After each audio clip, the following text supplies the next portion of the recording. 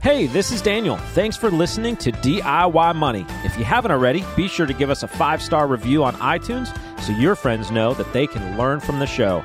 Also, follow us everywhere on social at DIY Money Podcast. If you haven't already, be sure to check out the video on YouTube. We've got some awesome bonus content there. Now, enjoy the show.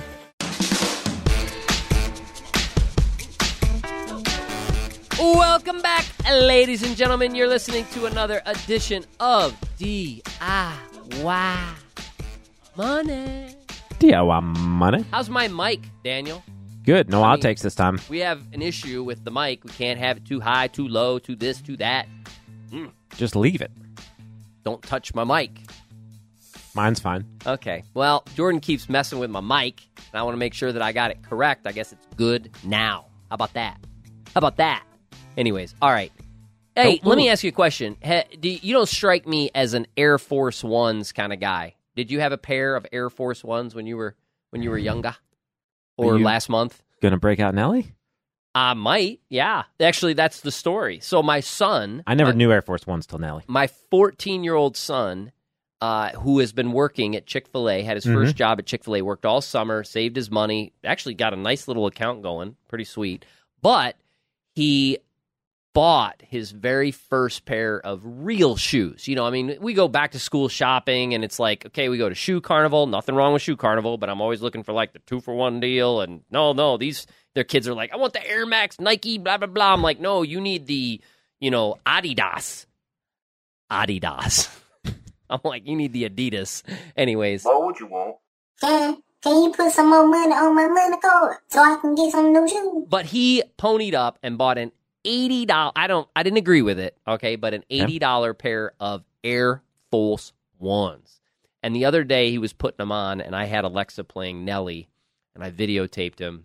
He loved it, huh? I put it on my Facebook. He's not very happy with me. Anyways, I don't know. I don't even 80 know. 80 doesn't seem like a lot. Like when we were growing up, sneakers were $100, weren't they? Yeah, and that was a lot back then. I don't know. That's like deflation. What's going on? $80 sounds like a lot to me. Running shoes are like $140, oh, yeah, $150. That's true. I guess I spend that on the hookahs. Dress shoes are shoes. Dress shows. 120, 150. I don't know, somewhere around that. How much you spend on dress shoes? You go to Marshalls? I don't know. I buy them online. Buy them online. I go to Zappos and I buy what's basically on sale. I am so cheap when it comes to that stuff, clothes and I don't like to spend money. All right, can we get into our question? Finally. Wait, other than that, how's life? Good. Life is good? How's the cycling? Good. Wow. That's great. Okay. I think I'm having a conversation with my wife here. How was your day, honey? It was great. Picked up the kids, dropped them off. That's it. It's a riveting dinner talk, huh? All right, let's move on. We got a great question from Rakesh today. Rakesh, what do you got? DIY! Hi, this is Rakesh here. I listen to your show every week. At the beginning, I love your bro talk, and please continue to have them. I have a question regarding the emergency fund. I have about 6 months of emergency fund in online savings account. With interest rates going down every month, I want to split it up and then invest the other half in total bond market index fund. Will this be a good strategy? Please let me know your thoughts. Thank you. Okay. Loaded question. There's a lot of information here, and let me tell you why. Because what you're talking about doing is you're talking about taking an emergency fund, which I realize you're not getting a lot of interest on or none at all, and you're looking at going into another vehicle. Now, I'm not going to classify that just yet. Another vehicle so that you can get a higher interest rate. Mm-hmm. Now, anytime you are going to look for a higher interest rate in anything, you are going to be taking risk. I don't care whether it's masked as a bond or a stock or an investment real estate property or whatever it may be. So I would caution you against reaching out on the risk curve to try and just get a little better return with your emergency fund. But also, if you're doing that, and let's say you're like, no, Quint, doesn't matter, I'm still going to take half. Well, you've taken 3 months, and depending on your age and where you are in life, and you wrote a great article about this recently, about emergency funds and kind of the breakdown and so forth. But let's say you said, well, I'm still going to take half and do that. It's a really generic comment or category to say a bond index fund. The reason is, bonds are sometimes as complex as stocks. You have bonds that are government bonds. You have corporate bonds. You have long-dated bonds. You have short-dated bonds. You have intermediate-term bonds. You have junk bonds. You have investment-grade bonds, and everything in between. You have municipal bonds. Any bonds I forgot about? Convertible? Bail bonds? No, can't invest in those. I don't think you invest in those. Convertible bonds? Bond. James Bond. But anyways, my point is, the one thing, Rakesh, I want you to think about is, I'm going a little economics here, is interest rates and bond prices are like a teeter-totter, okay? They operate in a teeter-totter fashion. The actual academic term, the gentleman who came up with this, his name was Machiel. It's Machiel's theorem, but it's the teeter-totter general idea. Let's go with teeter-totter. Yeah. Interest rates on one side, bond prices on the other side, which means as interest rates go lower, bond prices go up. Now, I don't need to go down the rabbit hole of why that is. That can be its own subject matter another day, or you can look it up because there's a lot of material about that. But the opposite is true as well. As interest rates go up, bond prices go down.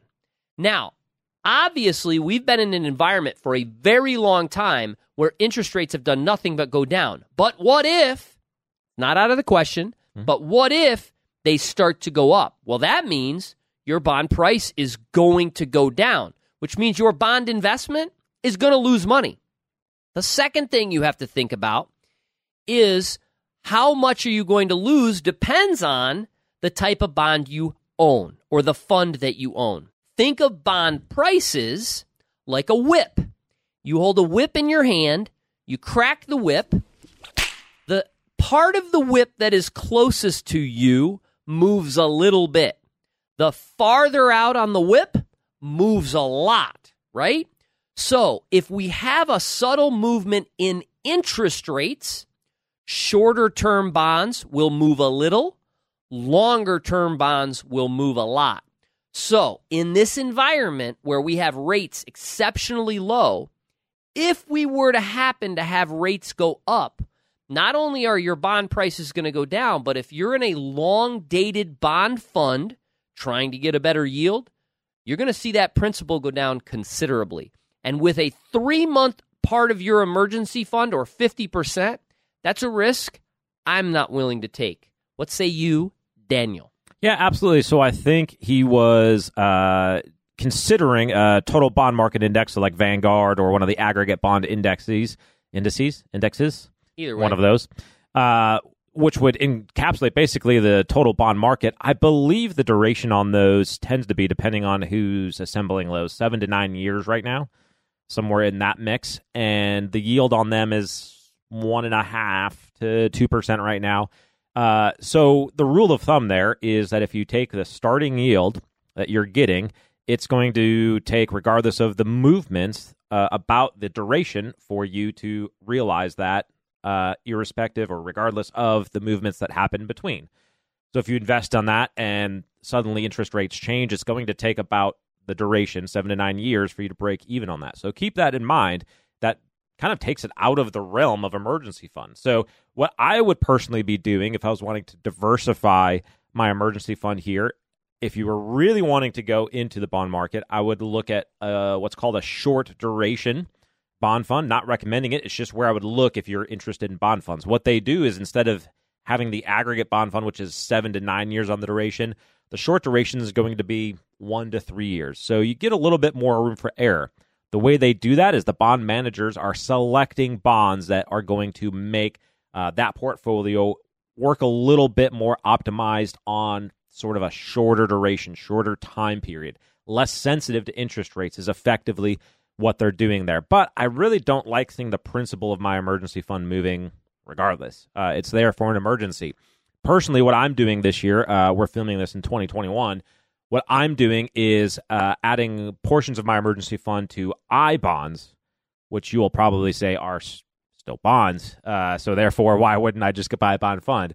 Well, the unique attribute of I-bonds is they're actually savings bonds, not just straight government debt securities, though they operate similarly. The big thing here is that they don't go down in value as interest rates go up. So you have to buy them directly through the Treasury. When interest rates go up, the value of them does not go down. Unfortunately, they pay 0% interest right now. The upside is there's an inflation factor on that. That inflation factor during the summer of 2021 right now is 3.4, 3.5%. I believe it's 3.55%, somewhere in that nature on an annualized basis. So, I mean, it's blowing high-yield savings accounts out of the water.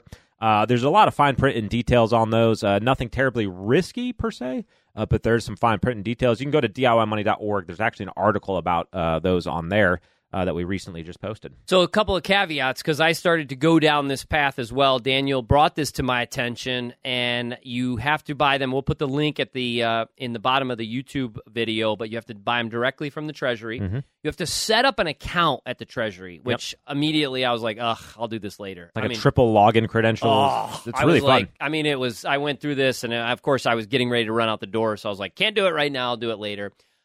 It's limited to $10,000, but it's per person, per taxpayer. I still need to look into if I could do it for my kids, right? Yes, there's some way that you could buy them and gift them. I've not done that yet, but there's a way to do that. So ultimately, but it's annual, so it's not just one deposit. So you could do it this year, you could do it next year, and as Daniel said, which I like a lot, is it's tied to inflation. So it can't go down in value. It's tied to inflation. And so, therefore, as you hear all these, numbers of the CPI and the inflation number this and, oh, my goodness, yada, yada, well, you're going to see that interest rate go up if we continue to see inflation rise on that investment. So that keeps you safe. That keeps your return a little bit better. It limits how much depending on your size of your emergency fund, but it's $10,000 next year. Pretty soon that's real money. That is real money. Yes. But anyways, that's a good method. But I would be very cautious, Rakesh, of the bond fund world. We're just in an environment right now, if you think about it, the teeter-totter is on the floor, right? I mean, I used to sit at the playground. I used to take my kids out, and inevitably there would be a kid that would be sitting on the bottom of the teeter-totter, dangling the other little kid up in the air, and I knew what was going to happen because I used to be that kid. I'm not proud of it, but I was. And he got off, and all of a sudden, that poor kid, boom, down. That's ultimately the interest rate bond price game. So be very careful, Rakesh, because a small move in interest rates could make a dramatic impact on your bond prices. Great question, though. Yeah, I mean, that's risk-reward. Here, the reward you're getting on bonds and bond funds is in the nature of between 1% and 2%, roughly, if you're going out in term. So beyond, 10 years, 5 years, 7 years, something of that nature, just to get 1% on bonds, or going out on the risk, so getting into corporates or high yields, things like that. So you're getting a pretty small reward, considering you can get a high-yield savings account at 0.5%. So you're not getting a lot of extra reward, but you're taking on considerable risk that your principal will decrease. So keep that in mind, that you're not going to get a free reward anywhere. Great article, again, on DIYmoney.org that Daniel wrote about this very subject, so make sure you check that out. And a great question, Rakesh. We'll send you a $25 Amazon gift card. By the way, we have done a DIY Money Junior episode. That dropped, I think it was last week. I mean, the feedback we're getting, the comments are out of this world. We want to do more of those. If you have someone, a child, a nephew, or whatever that you think would find value and has a question, send it to us. Have them send an audio file. We'll put it on a special DIY Money Junior episode, and we will send them a $25 gift certificate to stockpile.com to start building their own stock portfolio.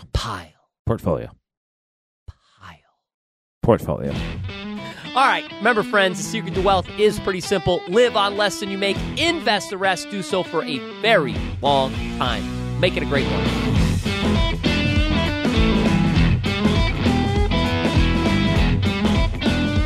Thanks for listening to this episode of the show. If you want content delivered to you regularly, be sure to follow us on Instagram at DIY.money. And if you want your question aired on the show, be sure to send that to us, and you'll get a $25 Amazon gift card.